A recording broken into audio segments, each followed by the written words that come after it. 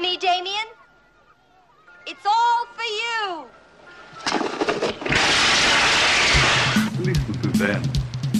Children of the night. What music they make. They're coming to get you, Barbara. I just can't take no pleasure in killing. Just some things you gotta do.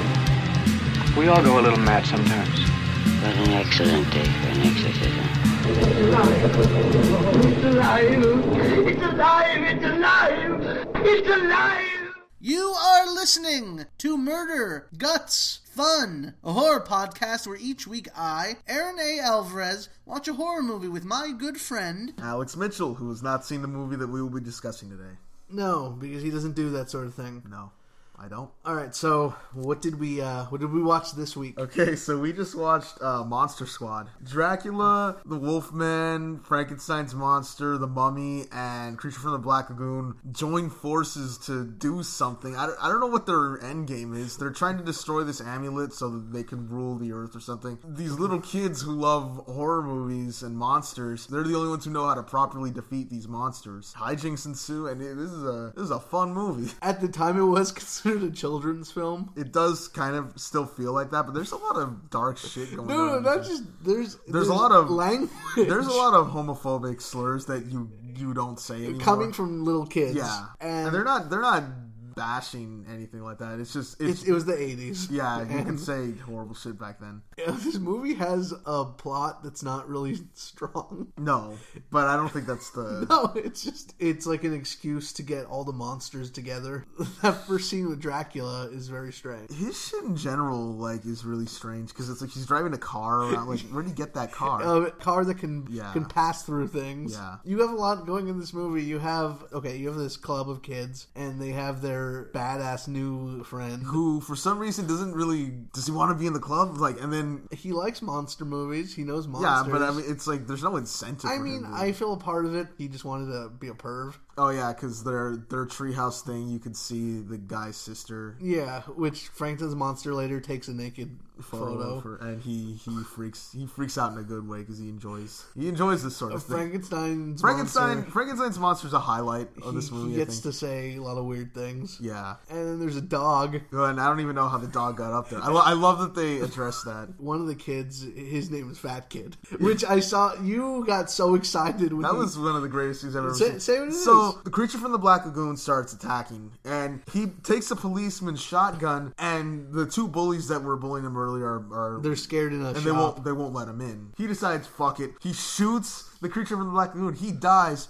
And then they come out. And the bullies are, hey, fat kid, nice job. And he's like, my name is Horace. And he cocks the shotgun shell. The music swells, and it's one of the greatest. It's like a close up of it. Like zooms into a close up. It was amazing. It was amazing. If they had killed Dracula, they didn't even need to do the amulet thing. No, but okay.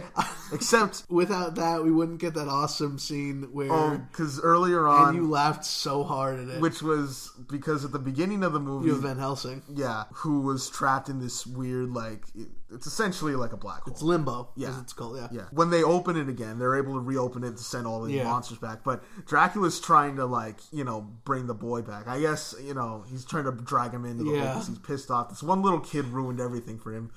Van Helsing jumps out of the portal out of nowhere, just beating the shit out of Dracula, like out of completely nowhere. And the kid kind of helps him. Van Helsing and Dracula are flying back into the portal. He gives him a big thumbs up, and the kid's like, "Fuck yeah!" and gives a thumbs up back. Mind you, this is Van Helsing from way back in the day. Yeah, and he knows to give the kid a big thumbs up. Yeah, it was amazing. I mean, that alone should kind of tell you what kind of movie this is. And then of course there's the heartbreaking moment with Frankenstein's monster and the little girl, who's become their friend. Yeah, and she's like, "Don't go," and it's like, "Bye." The monsters leave.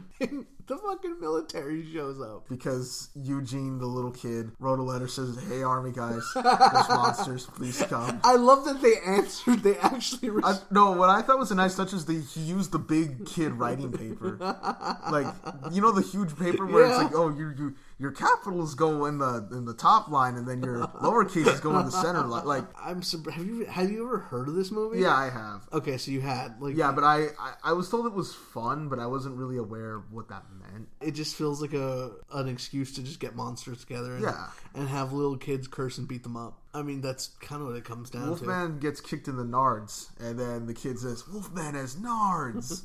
That's like the classic quote from this movie. Really? That's the quote. The one thing everyone takes away from this? Yep, Wolfman has nards. That's like when you get the DVD, that's the special Wolfman has nards edition. Like, it's one of those. So yeah, that was Monster Squad. It may not be the most iconic movie. It's definitely the best movie I've ever seen named Monster Squad. So I'll give it that much.